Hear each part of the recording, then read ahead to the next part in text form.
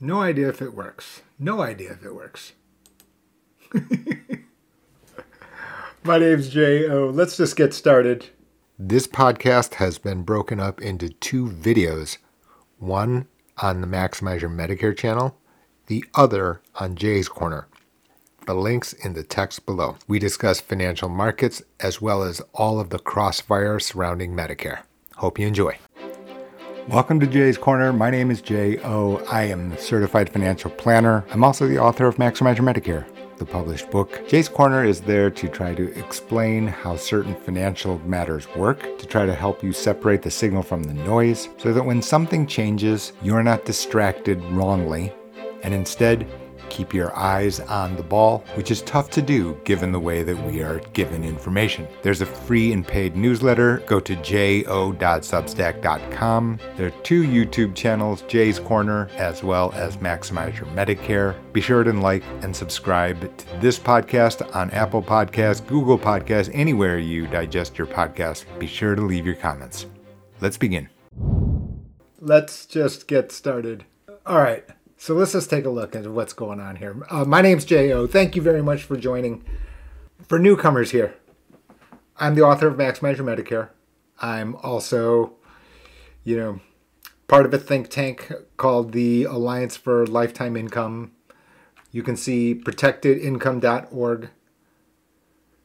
I call myself, the water boy of the think tank because we got very highly qualified colleagues of mine here inside the think tank, and so that's just I guess my lot in life.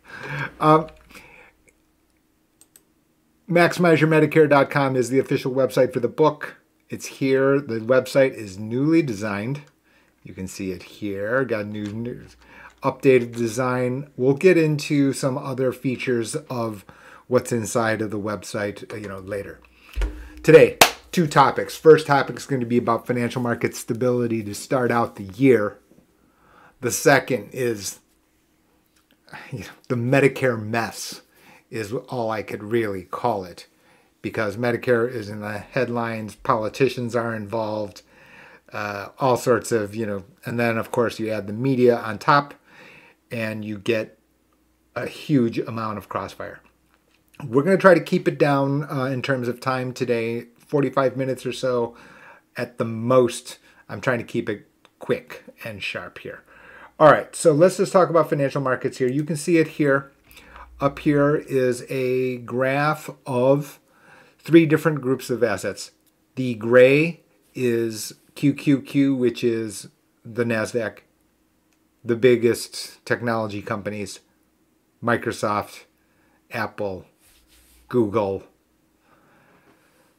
Meta, Tesla, just the names that everyone knows. Strong start to the year, obviously. The blue is the S&P 500, much more muted, but still very, very positive so far for the year. 6.6% on the far right-hand column is your year-to-date return. Reality is that if you told me that your year's target in a particular year was anywhere in between here, you probably call it a year. We're there in 6 weeks. And you can ask the question why. You can certainly ask the question why. And for me, the answer is down here on the purple. As people who have subscribed to the Substack, people who have subscribed, listen to me talk on Jay's Corner. And not only that, but and read through the newsletter. Here it is here.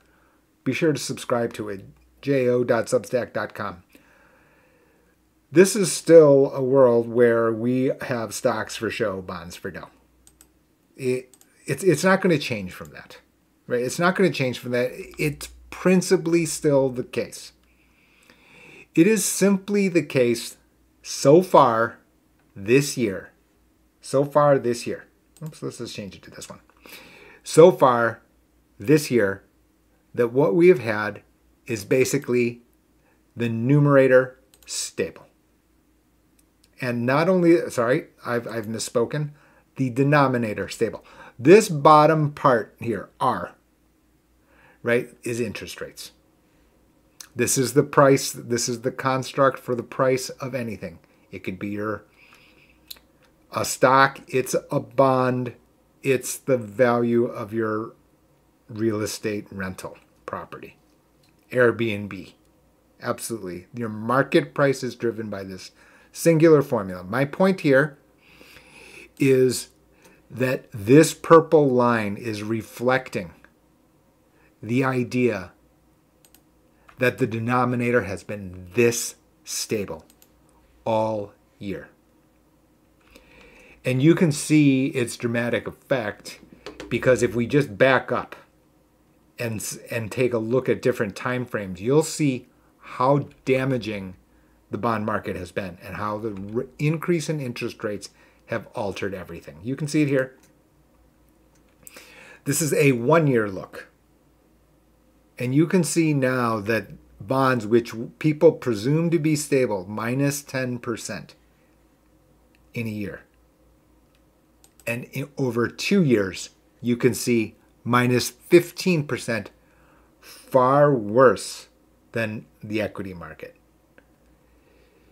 The issue is, of course, is if you go back then to this, you'll see that it has affected all risky assets, all of them. The cost, this is why, for example, used car prices, which many people, have a handle on. Everyday people do understand that, you've had some astronomical used car prices. It's down. Why? Because interest rates for borrowing for used cars is now high single digits if you want to take out a loan in order to buy a used car. As a result, of course, the NPV, in other words, the price, declined. So what do you have? Used car market lower. Where I highly suspect that is nowhere close to being finished. On that specific sector, maybe the 3rd or 4th inning, maybe. More to come. Not higher, right? Clearly. Because the same people who are borrowing are the same people who are over-levered on credit card debt, etc. There's a reason that unemployment is this low. Pretty much, I think everyone got the bell. Time to get back to work. We've got bills to pay and loan interest to pay. Critical. That doesn't mean that I'm saying that all debt is bad, by the way. That would be in an entirely different segment, an entirely different video. One that's on my to-do list. Back here. Basically, what has happened here is that the interest rate market has been very stable throughout the beginning of this first 6 weeks of the year. Very stable. And so much so you can see this picture here. This is a picture that I kept. Let's just see. Let's hope that I didn't blow it away. Of course, I probably have. Yep, here it is. And here it is. So it's called MOVE, M-O-V-E, and this is bond volatility. And you can see here the lavender line here is low. That even with interest rates themselves higher, you see that the volatility, the up and down, is lower. This is a very important thing because I've stated multiple times here on Jay's Corner. When I'm talking about the denominator, here, I'm talking about 2 aspects. Number 1 is the level. Number 2 is the volatility, the speed, the uncertainty of that R moving up and down. Because when R is moving up and down in a violent fashion, it's hard to plan. It's hard to plan. Jay's Rib Shack doesn't know whether or not he can expand into another branch. Doesn't. Why? Because I don't know whether or not I can buy a second branch because I've got to borrow in order to finance the purchase of the second branch and expansion. When I don't know what R is, then it's hard for me to plan. not coincidentally, by the way, deep in the weeds, far out of sight from everyday investors, is the idea that this is a concern of Jay's Rib Shack and every other company. It is not a surprise to me at all that with this amount of stability, be as you reflected in this purple, is that purple? That with this amount of stability in the interest rate market, who has borrowed? Companies. Companies have gone to the well in record size. Why? Because they need to plan. The absolute level, if they think that they can make money and beat their cost of borrowing, they borrow. Right? I didn't say that all debt is bad. Volatile debt, volatile borrowing for everyday people is bad, and for companies. So as a result, what have they done? They've taken the stability and borrowed. Used the opportunity of that stability to borrow in size, in massive size. There's your market so far for the year, and basically that also then explains, on a micro level, that explains today. That absolutely does explain today. Which is, you can see it here. This is grabbing the headlines here on investing.com. And this is just where I get, generic information. I'm not gleaning anything too much other than to get information about what the narrative that exists out there is. And you can see here that, yes, Federal Reserve Bank James Bullard says the prospect reverting to larger hikes isn't off the table. What would that do?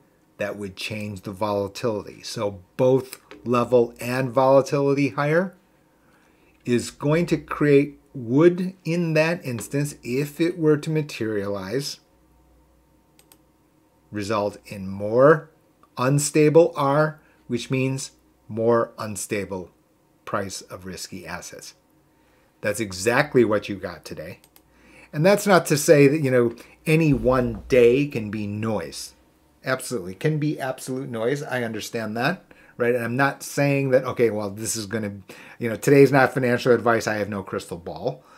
But what I'm saying is that, is it surprising that the market reacted to that particular input? No, it should not be, right? Nothing has changed from yesterday to today on Microsoft implementation of ChatGPT technology in Bing, right? That didn't change. What did change is perceptions, understanding of what's going to happen here on the denominator. And since that was a key input on the year-to-date returns of this graph here, since that was key, and the fact that this purple line here, which is the bond, it's AGG is the ticker, which is the US dollar bond market for all borrowers, including governments and corporates. Since that has been this stable, if that's called into question, then you're going to have questions about the risky assets. Now, I have said this in the past when we've seen massive increases in risky asset prices. It hasn't changed anything. The message isn't different than what I have said in the past. Right there, it's not a coincidence here that I joined this think tank, which is centered on annuities.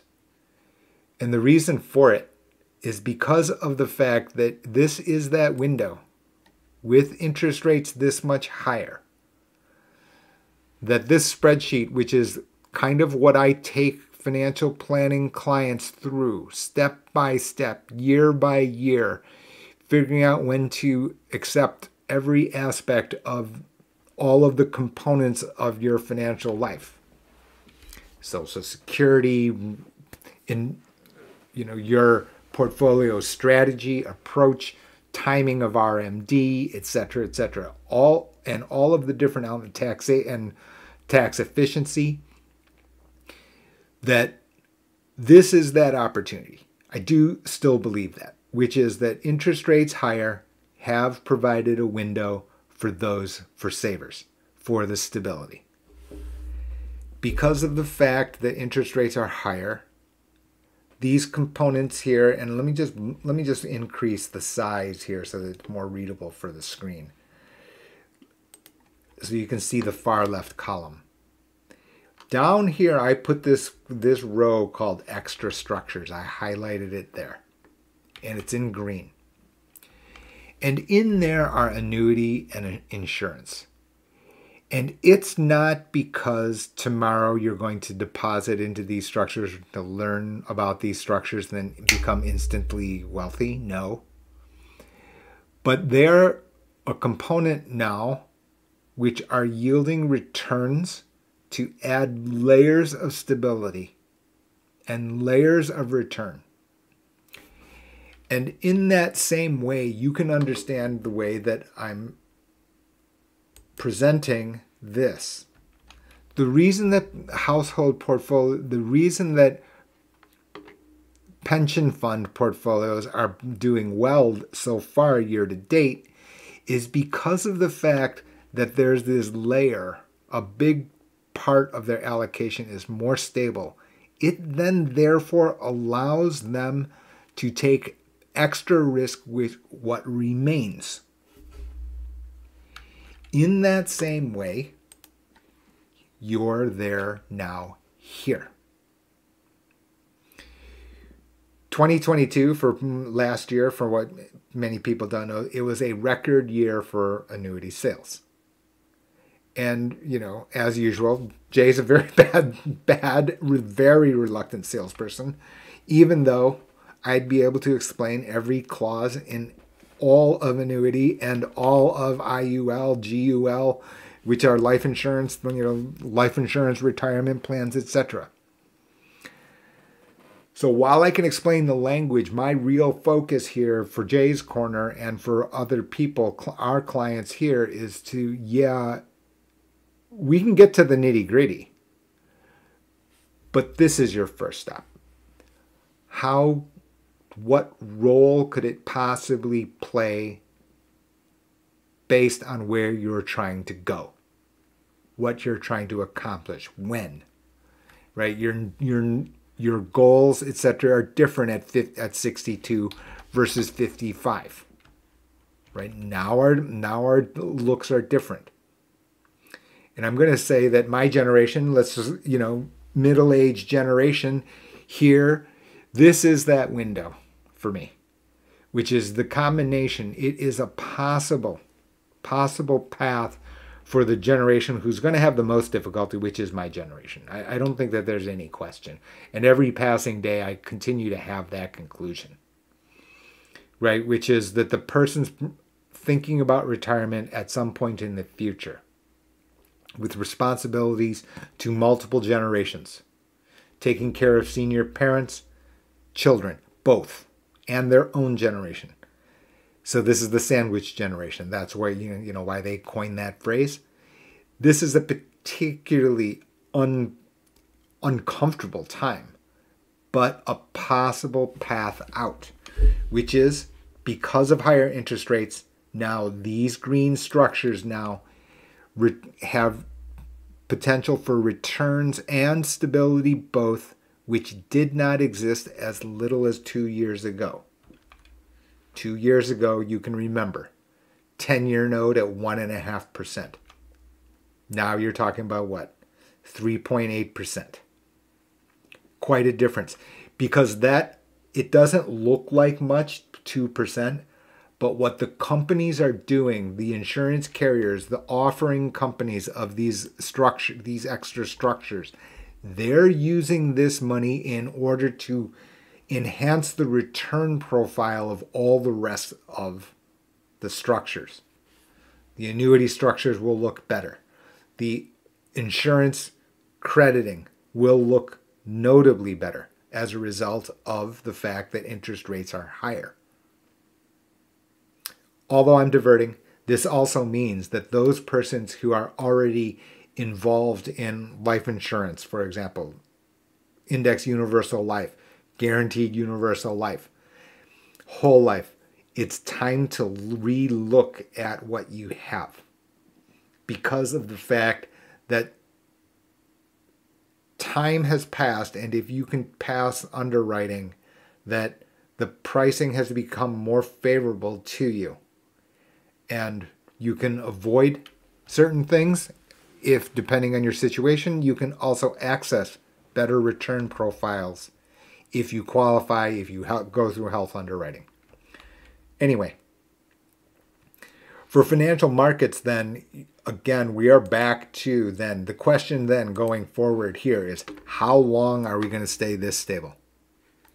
And you can remember I've said stocks for show, bonds for dough, because it's very closely related cousin. Very closely related cousin is foreign exchange. And what have we seen there? The same. In fact, we've seen a very cooperative market here for dollar assets. Why? Because the dollar is weaker. This blue line is the US dollar index, DXY. And you can see that from here, right, you've seen a notable weakening in the US dollar. This stability here, and if we just narrow it down then to the year to date, you see it here. And now you can also see a slight uptick now. But you don't see much movement because when you back up and you look at the year, we are back now to all the way back to what is the middle of last year. We don't have a panic selling of foreign currencies. Now, this is important, right? This is that idea of why I said stocks for show, bonds for dough, right? There's no comparing the size of the foreign exchange market to any other market. I have said stocks for show, bonds for dough, but the reality is it's more of an illustration about the fact that the bond market dwarfs the stock market, and the foreign exchange market laughs at both. And the reason that this becomes so important for the risky asset market, right, has been explained to you in the past, right? I've explained it to you here under Jay's Corner here, where I've talked about the foreign exchange and what happens on foreign exchange, which is that to foreign investors then, U.S. assets have looked cheap. They got cheaper. So as a result, they could allocate into U.S. dollar assets at a lower price when denominated in their domestic currency, right? It didn't take me as that many euro in order to buy 100 shares of Tesla.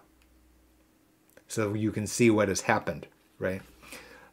The dollar stable at a lower level. Switch your euro into Tesla. Tesla gone up from 100, basically from what? 110 to 210 this year. Explains a lot of QQQ, by the way. Between that and Meta, if you took those two elements out, and I haven't done the math, I'd be very curious to see what the rest of the returns look like. As long as these are in place, this stability, the debate is going to continue to rage, right? Earnings have been disappointing. All of the debates here around the numerator are going to continue to fester. We're going to keep having them. You're going to keep turning on CNBC. You're going to keep watching, reading the Wall Street Journal. Where are earnings? Where are earnings? Where are earnings? Earnings have been, squishy at best, right?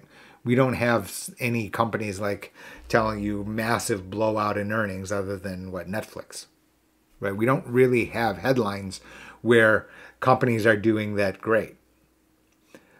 Hasn't mattered. Hasn't mattered. Why? The stability here of the bigger markets. Can this continue? There's your $64,000 question, right? I mean, in other words, I'm under the view that as long as this can stay stable, then you're going to have up and down, because you're going to have ongoing debates on the numerator. But as a result of the numerator of the denominator being stable, then the debate and numeratorville is going to run the narrative, which can pressure stocks higher for longer than people have thought. And so you've got people all over the place kicking and screaming now, which is, this is too far, too fast. Short covering this, short covering that. And I've explained that to you on the YouTube shorts, right? Which is basically, baby tomato, mama tomato, papa tomato. Right? So Uma says, ketchup. And you'll have this dynamic because of the way that portfolios get run, mutual fund competition gets run. That's all I'm going to say at the moment for now. Do I think that this is at risk? Of course. Why? Because this purple line, right? We've presumed that the purple line, what is underlying here is the purple line is going to stay stable. And you can see it here, picture number 2 that many people have seen for, followers, right? If you have lower volatility, your number of outcomes has declined. The window, that blue curve on the right, narrows. If it narrows, then the price movement of bonds declines. If that happens, you can have blue and gray. That also means, very similarly in the spirit of this diagram, the other side of the coin exists. Which is, if there's something to upset the stability of this purple line, then what's going to end up happening is you're going to go, oh yeah, and by the way, all of our C1s, which are our earnings per share, they haven't been that great. And now you can unravel. Rather than giving you a hot take, we're definitely going higher. We're definitely going lower.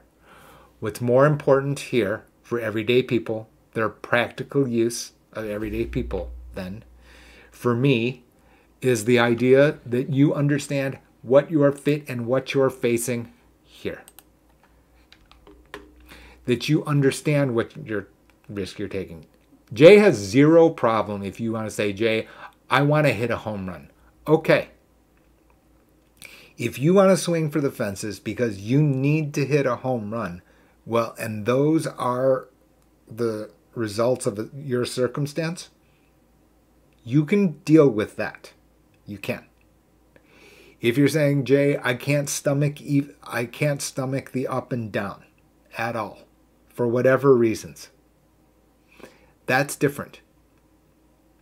In other words, there's a world of difference between you taking risk because you've chosen to take the risk versus you're taking risk and you didn't know what risk you were taking. Right? The first one is completely acceptable. Completely acceptable. You've got your own priorities that are none of Jay's beeswax. You've got your own ambitions, objectives. Right? Those aren't my... I don't have a vote. I don't want to vote. Right? That's your money. What I'm trying to keep you away from is the fact that you look at your statements and you go, I didn't know these were the risks that I was taking. And nobody looks at it when it's up. Right? Well, for basically the last 18 months, a very, very tough road. A very tough road. In other words, I'm looking for that stability. If it doesn't have that stability, then, and you can see it here, this is that video that I keep referring back to on Henri, and this was about the hurricane that hit during, last year. 2 years ago, 2021. Right? We saw the misgivings here because basically what I was saying was these curves relative to each other, they started to get messed up. Ultimately, that's the bottom line of what I was saying at that time, creating this video, and then 2022 occurred. Wasn't a huge surprise. The issue is now, last year, 2022, these numbers, qualified funds, IRA, depending on who you ask, the summary statistics basically tell you that, targeted retirement funds, etc., IRAs, minus 20%. For me, that would have been too much. Right? In other words, for example, the stable avoided it because we knew about this. Without being predictive, we were observing this. We are not getting paid enough in order to accept this amount of risk and what could happen. So now you can understand this is a world of difference, right? Because from 100, if you were at 80 versus at the end of 2022, right? Now you're at best, 88?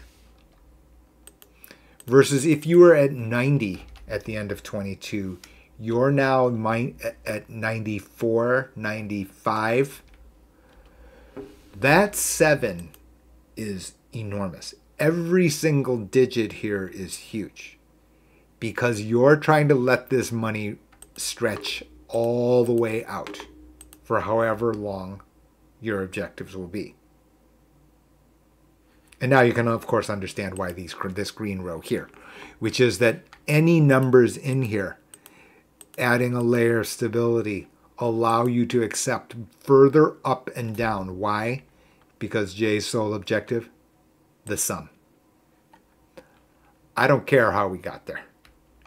I want us to get there to the spot that you want to go to arrive without taking risks that you didn't sign up for. To the greatest degree possible. That's the critical fact. Okay. Questions, anything like that, please feel free. Emails, you can send me. You can see how terrible I'm at marketing. I only have my email underneath on the contact details there. info@gh2benefits.com. There are links in the video, in the text below the video. I'm sure of it. That part I probably did mess up. All right, that's enough for financial markets for today. Now. Let's see here. This is the newest information or releases, if you will. You can see fairly recent.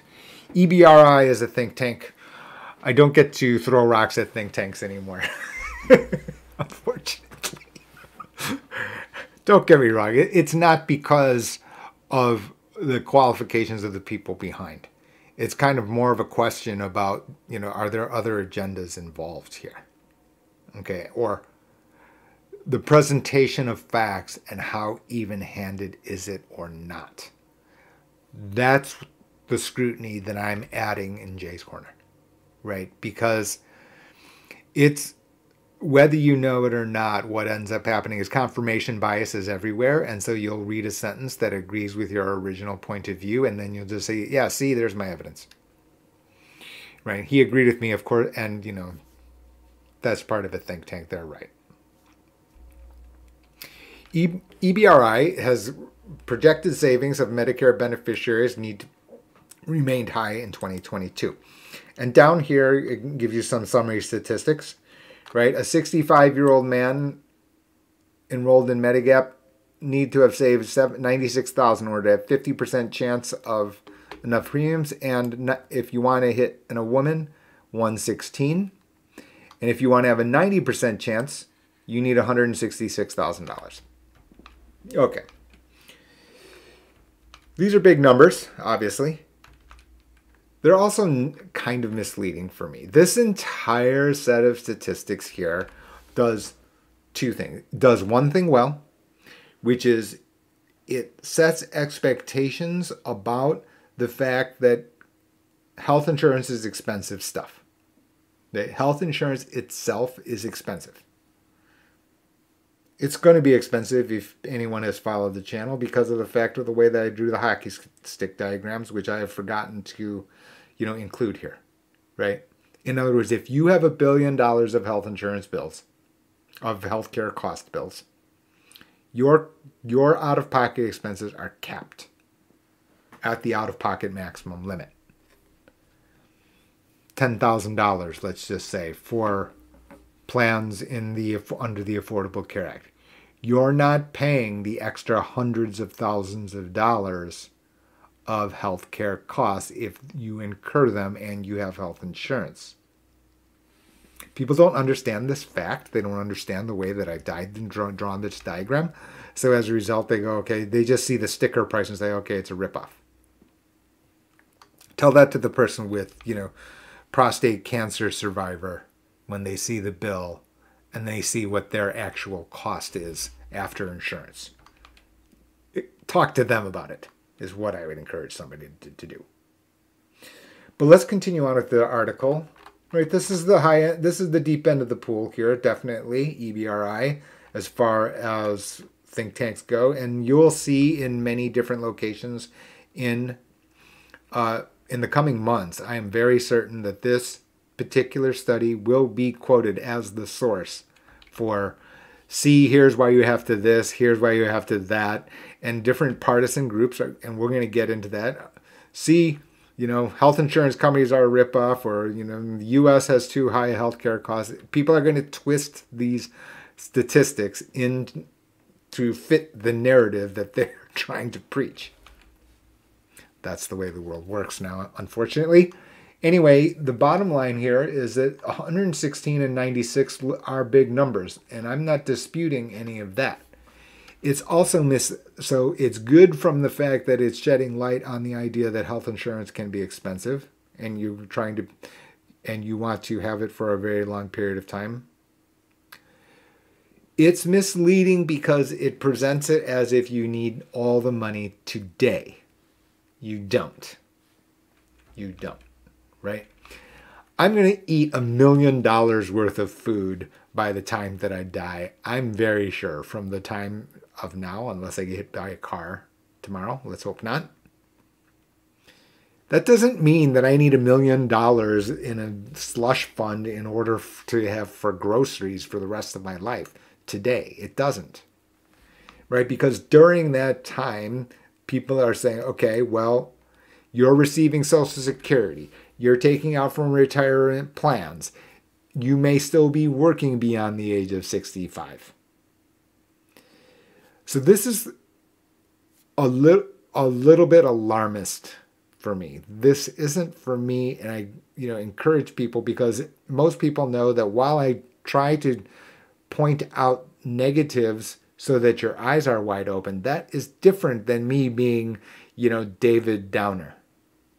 That's not what I'm doing here. I'm pointing out the fact that this number looks big, but stretched over 30 years and then defrayed against other income sources isn't as big as it would appear. There's not only that, but as I read down here, this is I am going to say this about this particular article, which is that, so what happened is I wanted to see their math. I did want to see their math here. And I generally want to see the math because I don't like taking these summary statistics and accepting them at face value by themselves. I just don't. And the reason is this one here. Representing an extreme case, a couple with particularly high prescription drug will need to have saved $383,000 to have 90% chance. So 383 is what they're saying if you have very high drug costs. Okay? And $318, right, if you have not high prescription drug costs. So what you're talking about here, you're talking about $65,000 extra. So $65,000 extra divided by, let's call it 25, 30 years of retirement. You can see it because we're also going to have a cap here as a result of the Inflation Reduction Act. Remember, one of the, for me, by far, the most outstanding feature of the Inflation Reduction Act passed last year is the fact that beginning in 2025, the out-of-pocket expenses for Part D, standalone prescription plans, and your prescription drug benefits inside of a Medicare Advantage plan will be capped, hard cap at $2,000 and then indexed for inflation, which is a tremendously low number. I just can't even express to you the fact that how vital that will be, because not only is it's not only that low, because now it's well over $7,000, but in addition to that, it's capped. So there's also no volatility. So remember, very much in the same vein that I was talking about, it's not only level, but it is also the uncertainty. You can see it in real life effect, right? Which is that you can then see the fact that what I'm saying is the Inflation Reduction Act has not only lowered it, but it has stabilized your expectation planning set here. So actually, for me, this is a lot, quite encouraging, to be candid with you, because this number, in the absence of the Inflation Reduction Act, can be astronomically higher. Astronomically higher. You can understand that, right? Insulin, prior to the Inflation Reduction Act, running for 20 years, right? With inflation and without the Inflation Reduction Act, this number here, this first digit's the wrong number, easily. You could be low by 200,000 when you're talking about 20 years, for sure. Let's continue on here because I wanted to point out this fact before we segue into the next portion of this Medicare talk, if you will, retirement planning talk. Although there's a significant individual variation, enrollees in Medicare Advantage generally have lower savings targets. A man enrolled in Medicare Advantage would need to have saved $56,000 to have 50% chance, and $96,000 to have 90% chance. So you can see it here that what they said, right, is that the man needs $96,000 under Medicare Advantage.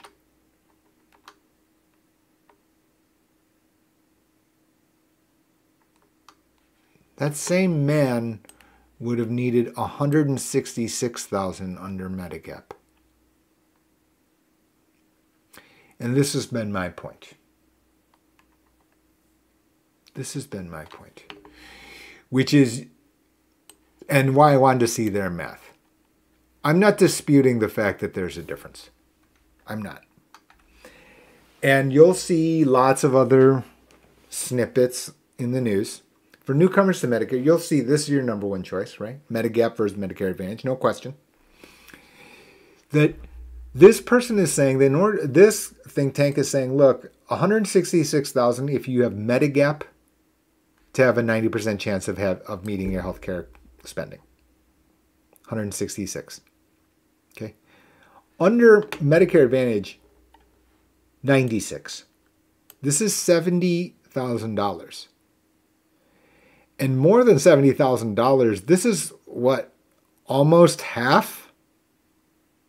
It's 70 out of 166. So you math jocks out there, your arithmetic jocks, this isn't math, right? This is arithmetic. There's a big difference, right? Math is the squiggly lines and theorems.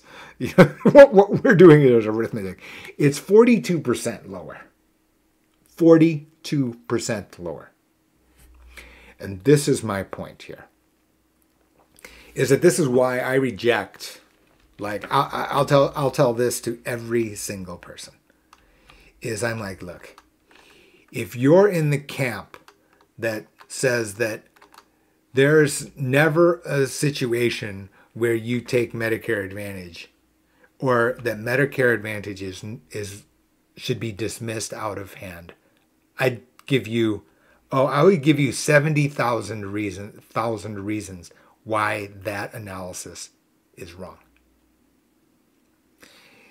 To discard Medicare Advantage as a viable option does not make sense. You know somebody in your neighborhood who could use this amount of money over a long period of time. First of all, the very well off would also appreciate $70,000, right? No question. To the person without retirement savings, living on Social Security alone, check to check, and for their lifetime, what do they need? They need lower ongoing bills today. Right? And you can see it here. This is a non-trivial number, 40% lower. And because of that, when you add that to someone's personal situation, you can very rationally come up to the idea that Medicare Advantage deserves very close attention. This last few sentences, right, may sound like I'm saying that Medicare Advantage is, superior. I didn't say that, right? In other words, when I present in public, I usually stop for a moment and say, and I'll say it again here, I'm going to say what I'm going to say, and I won't retract that, right? Unless like in manifest human error, right? By that same token, I don't mean more than what I'm going to say. I don't mean more. In other words, I'm going to give you an inch, and I'm going to give you an inch only. I'm not going to give you 2 inches. I'm not going to give you 3 inches. I didn't mean to give you a foot. I meant to give you that inch. What ends up happening, sadly, unfortunately, is that people want to say, I thought you said X. I said, no, I said Y. You stretched it and changed it into X. It's very important for me as a communicator, right, to make sure that this is very clear, which is, I'm trying to talk as if, okay, I'm an everyday person, just, I've got 2 eyes, just like everyone else, 2 arms, 2 legs. That's true. All of that's true. And I'm trying to have, our communications, these videos out in free use because of the fact that, I think that everyday people have the common sense to understand. That said, that doesn't mean that I want people to stretch what I say into something else. In fact, a lot of my actual editorial comments are not going to appear here in public. They're only going to be behind the paid Substack. Why? Because you can now understand, now that I've actually added other organizations' names other than my own, right? Which is, there's openmedicare.com, there's the Alliance for Lifetime Income, right? We're not going to get my tongue deeply in cheek, comments as frequently. It takes quite a bit of effort. My tongue bleeds some days because I've had to keep the snark away. But the reality is that in sincerity, I don't want people to have the misunderstanding and get the wrong message. And the reason I slowed down here, right, is that I'm going to go back over here now to the new Maximize Your Medicare website. Is I've talked about the fact that Medicare Advantage can have tremendous savings, and that a lot of the articles, there was one article during last year, the middle of last year, by Kaiser Health News, which is the top of the healthcare costs web think tanks, but said that, costs incurred under Medicare Advantage are higher than under original Medicare. Yeah, I agree. For that year, I'm not disputing, that could be the outcome. For that year. I didn't say every year running. Right? We are living in multiple years. And my point here is that this D, health related, when I add all up the sum of this orange here, it is not a surprise to me that we have found that this think tank has actually pointed out that over time, that this difference of $70,000 in cost superiority under Medicare Advantage can exist. That is absolutely positively can be the case. Why? Because you're paying for Medigap premium here. And you're not necessarily going to the doctor and using healthcare, incurring healthcare costs. Now, that all said, that doesn't mean that that Medicare Advantage isn't going to be without controversy. I have compared Medicare Advantage versus Medigap probably 50 times, right? I think that we're up to like 160 videos on the Maximize Your Medicare channel. Okay. Anyway, you can see it here, right? The point of Medigap entirely. This is the Medicare Maximize Your Medicare website, right? What you do here is you go into Medicare info. It's under the Medicare info. Tons of information. We're gonna get into that later. Be sure to check it out. Anyway, here are the Medigap coverage. The point of this is not what is covered. It isn't. It's not the fact that the Part A coinsurance and hospital costs are covered. It's not the idea that, the Medicare Part B coinsurance or copayment of 20% is covered. That is not it. What is it is what I've stated here in Maximize Your Medicare. As the cover of below my picture there, bottom left of your screen. Amazon still selling it for what, $8? My goodness. It's like, it goes to show you how little money I make from a sale of a book. That's pathetic. Anyway, this is not a pity. This is not Jay's pity party. You're paying higher premium for the fact that this grid doesn't move. Period. Grandfathered, standardized. Those are your takeaways. Those are the takeaways from Maximize Your Medicare in every edition since the 2013 edition, the first. Is that those are the two features. The premium will change based on a regulated number because it's got to be approved by the state regulator, right? And it's subject to hyper competition. You'll be able to see further comments in the coming week about what can only be described as price war in Medigap. Medigap is now cheaper today for a 65-year-old than a 65-year-old 5 years ago. It's cheaper, right? As a result of the hyper competition.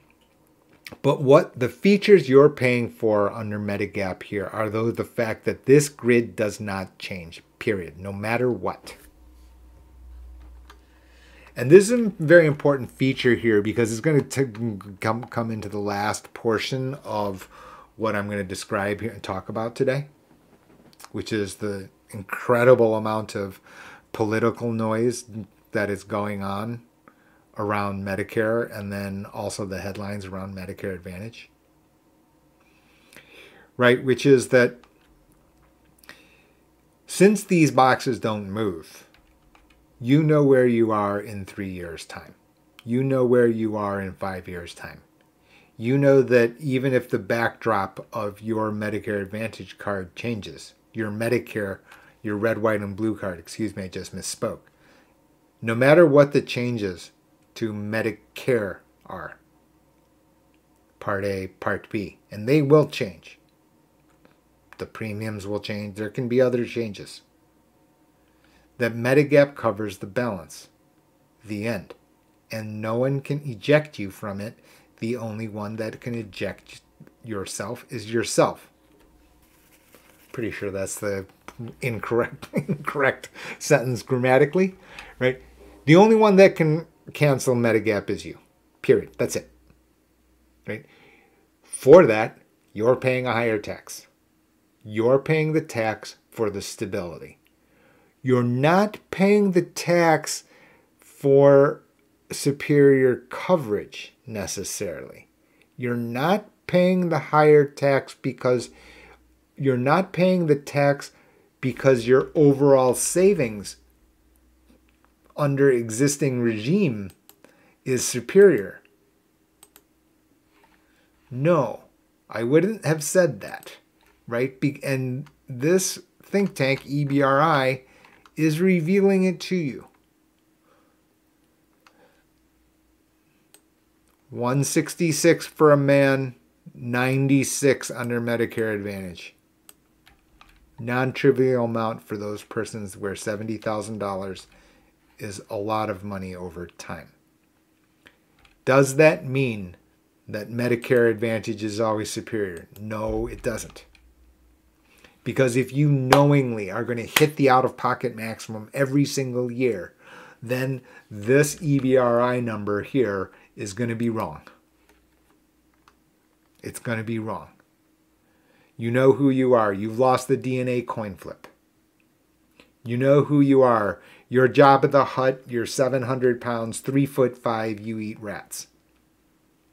Right? In other words, you're Mr. Sick-a-Lot. You're Mr. Sick-a-Lot. You know it.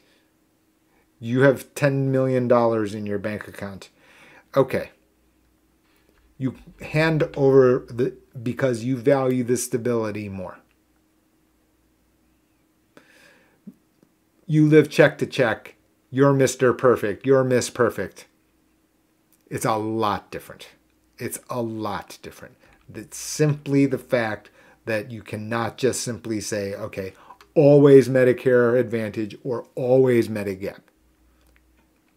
You know, the idea of never, to me, is just, it's more of a statement about how extreme our society is. You know, we don't have, I'm under the camp that people have common sense. Never, ever isn't really a phrase that we should be using. Okay. That all said, on the $70,000 savings, clear, right? I mean, and again, I would love to see the math here. I mean, I know that there's a difference, right? That is not a surprise to me at all, right? Over time, yes. That said, Medicare Advantage is the feature that you're paying for under Medigap continues to be true. In other words, under Medigap, you're paying for the fact that this grid doesn't move. Under Medicare Advantage, the grid is going to move. And you can see it in the headlines now. Here it is. So Avalere is, the high end of, research firms, consulting firms. I'm not going to tell you they're completely unbiased. Their constituents are carriers. Okay. But basically what has happened is the fire and the fact that half of the Medicare population is going to be on Medicare Advantage, and all of the negative noise around Medicare and crossfire on Medicare Advantage. You can see examples here. You can see the examples here. Right? Big groups, credible groups, examining Medicare Advantage, examining cost overrun. And then now, as a result, you see further scrutiny of Medicare Advantage.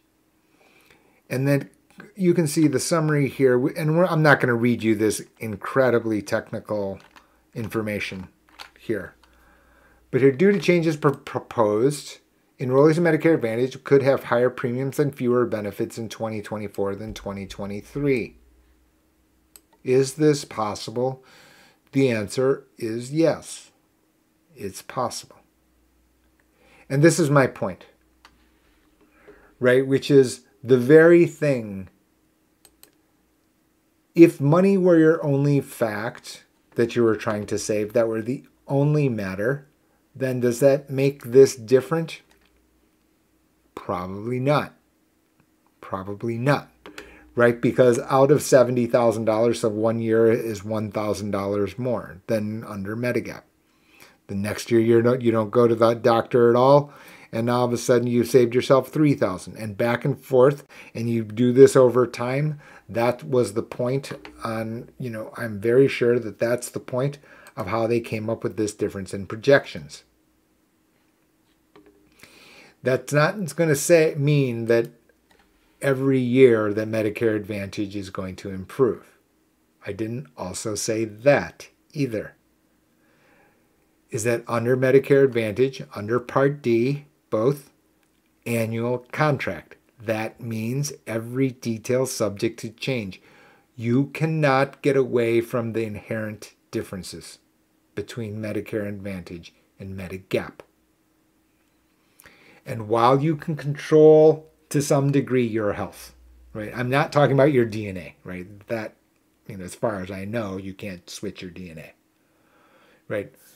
Okay, Jack Daniels before 10 a.m. probably not a great health care, advice. Okay, fine. That's the stuff that I'm talking about.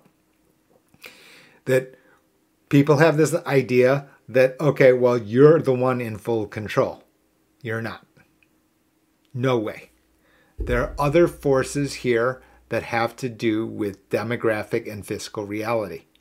And that demographic and fiscal reality is the fact that we've got a population that is peak 65 next year.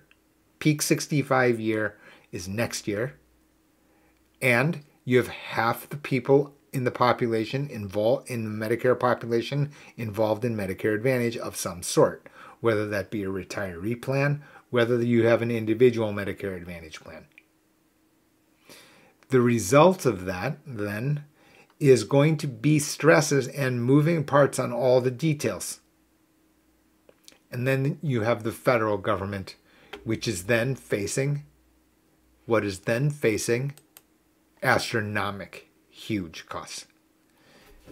And here's the summary, and we'll end it. We're almost to the end, but we're to the interesting parts here because I'm going to give you a lens on how to look through all of the mudslinging that is going on. It's like unbelievable.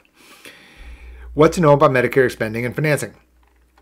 So we've got a bunch of big numbers here. You can see it here. Medicare accounts for 21% of total national health spending.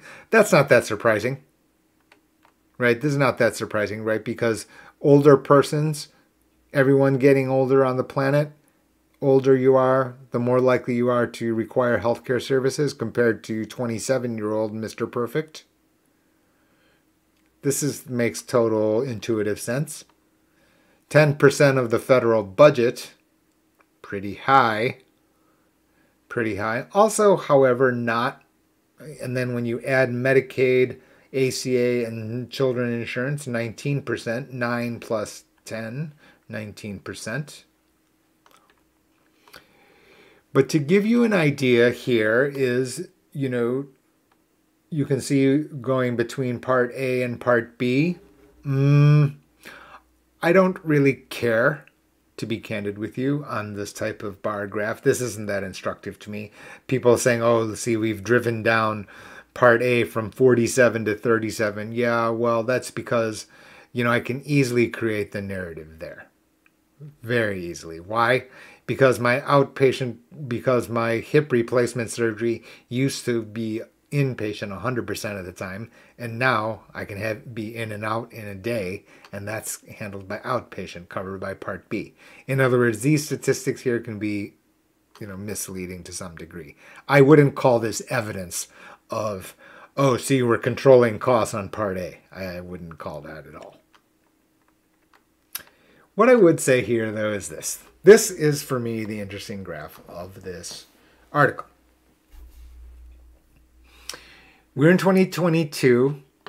You can see it that the amount spent by the U.S. government for people under original Medicare, $427 billion. This is B. And $420 million on Medicare Advantage. $420 million on Medicare Advantage. Now, a couple of things here. It does show you, first of all, it gives you the enormity of the numbers, right? $420 billion on Medicare, so what, $847 billion. 847 in 2022, right? And now you can see what I'm saying over here. I see things like this article here. Did your health plan rip off Medicare, et cetera, et cetera? And recently we've had a re-rating, and I'm going to talk about that in a moment, right? So you can see overcharged, KHN reported overcharged. So by the way, right, it glossed over the fact that it undercharged also. But anyway, let's continue on. When you add all this stuff up, right, they would, since said they could recoup an estimated $650 million from 90 audits. The reality is that number came in lower, something like $490 million. And it just goes to show you, maybe it's just a human nature thing. Maybe it's just a human nature thing, do you think? Could be, right? Numeratorville exists everywhere. It's not only over here, when people are thinking about financial markets and financial evaluation, right? Okay, this looks like a big number, 650 million, and I'm not saying it's nothing. Okay, but if you look at 650 million and you divide it by what? 427 billion?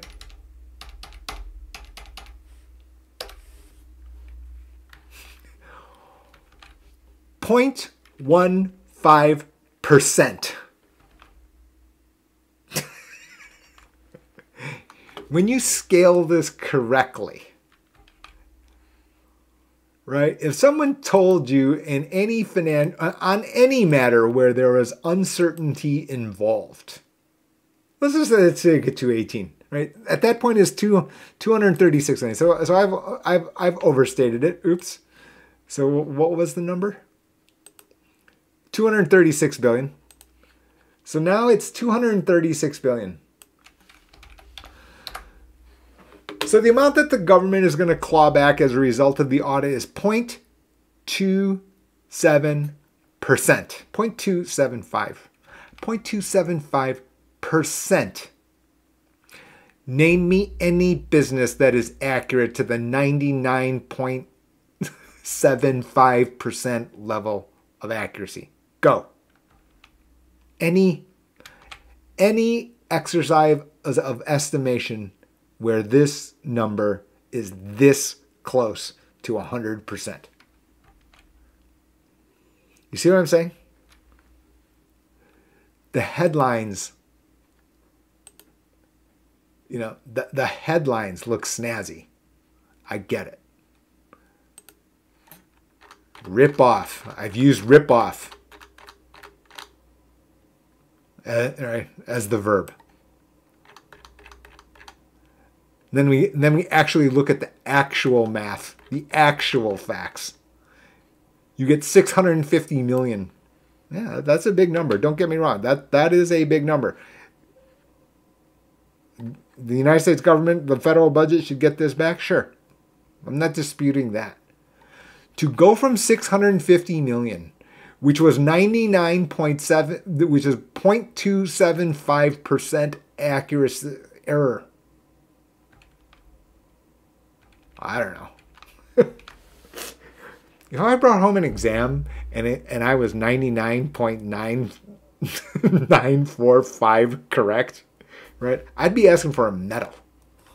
I'd be asking for a lot more than for a medal, actually. Instead, well, my mother calls me abject failure. But some things I'll never outgrow. But you can see my point here. That this is just wild distortion and wild representation, misrepresentation of something calling something else a ripoff. That's the term you would use. That is not the term that I would have used. They didn't say, did your health plan rip off Medicare, and answer it as no. They just leave it as a teaser there. And I get it. We live in clickbait society. We live in clickbait nation.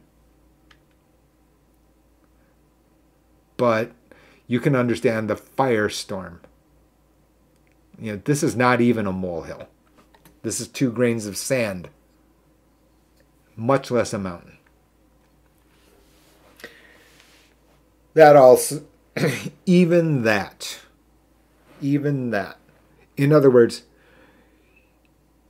you want to try to drive down the number as reported here.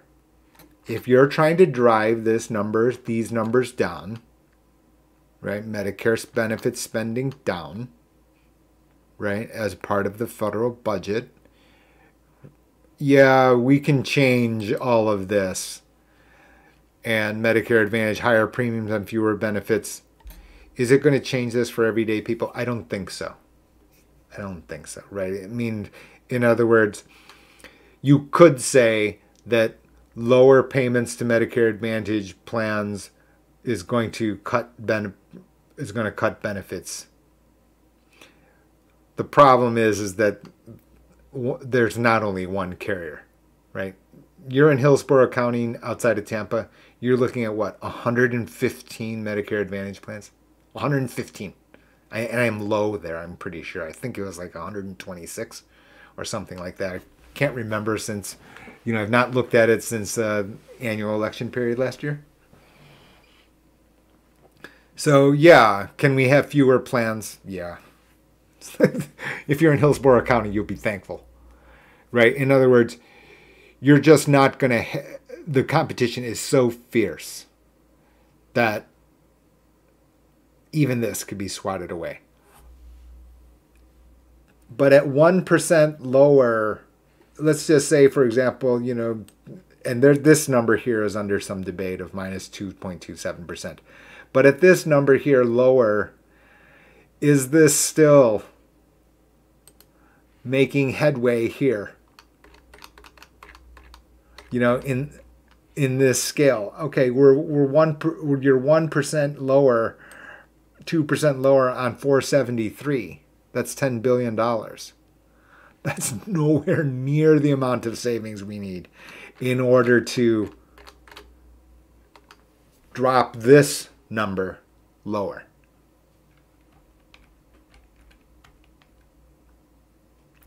Do I have proposals on how to drop it lower? Yeah, I do.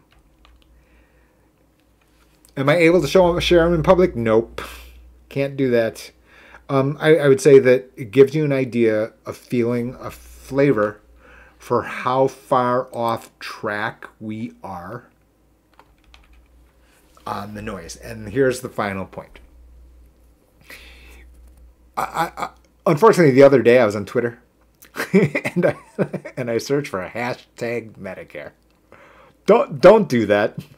Please don't. It will be so disheartening for you to type in and search term as hashtag Medicare under Twitter. The amount of distortion and partisan firebombing of each other is like incredible. One side, one person accusing that person of this, that, or the other. Okay. And you can see here in NPR how seniors could lose in the Medicare political wars. And again, I find this misleading as well. And nothing against this particular. Julie Rovner, for example, she works at KHN. You can see it here. And you've already heard me state that, Kaiser Health News is, it and Commonwealth Fund are the top two for me in terms of presentation of, researched facts about healthcare cost and health insurance markets in general, right? I don't, as you can see, not every single article, like you can obviously hear, I am not a fan of the idea that they use the word rip off here, right? Rip off, unless you meant by 0.28%. 0.28%.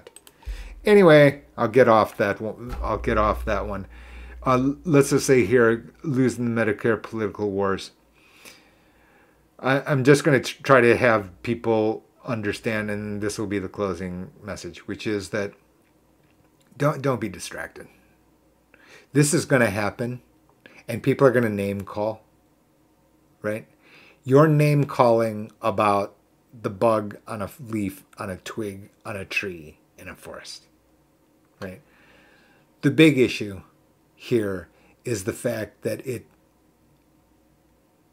you would need overhaul in order to dramatically change the way, in order to dramatically change this, in order to change this, in order to change this. Right, you're talking about $829 billion. So you're saving what, $2 billion, $3 billion? You sell 3 billion, you're saved 3%.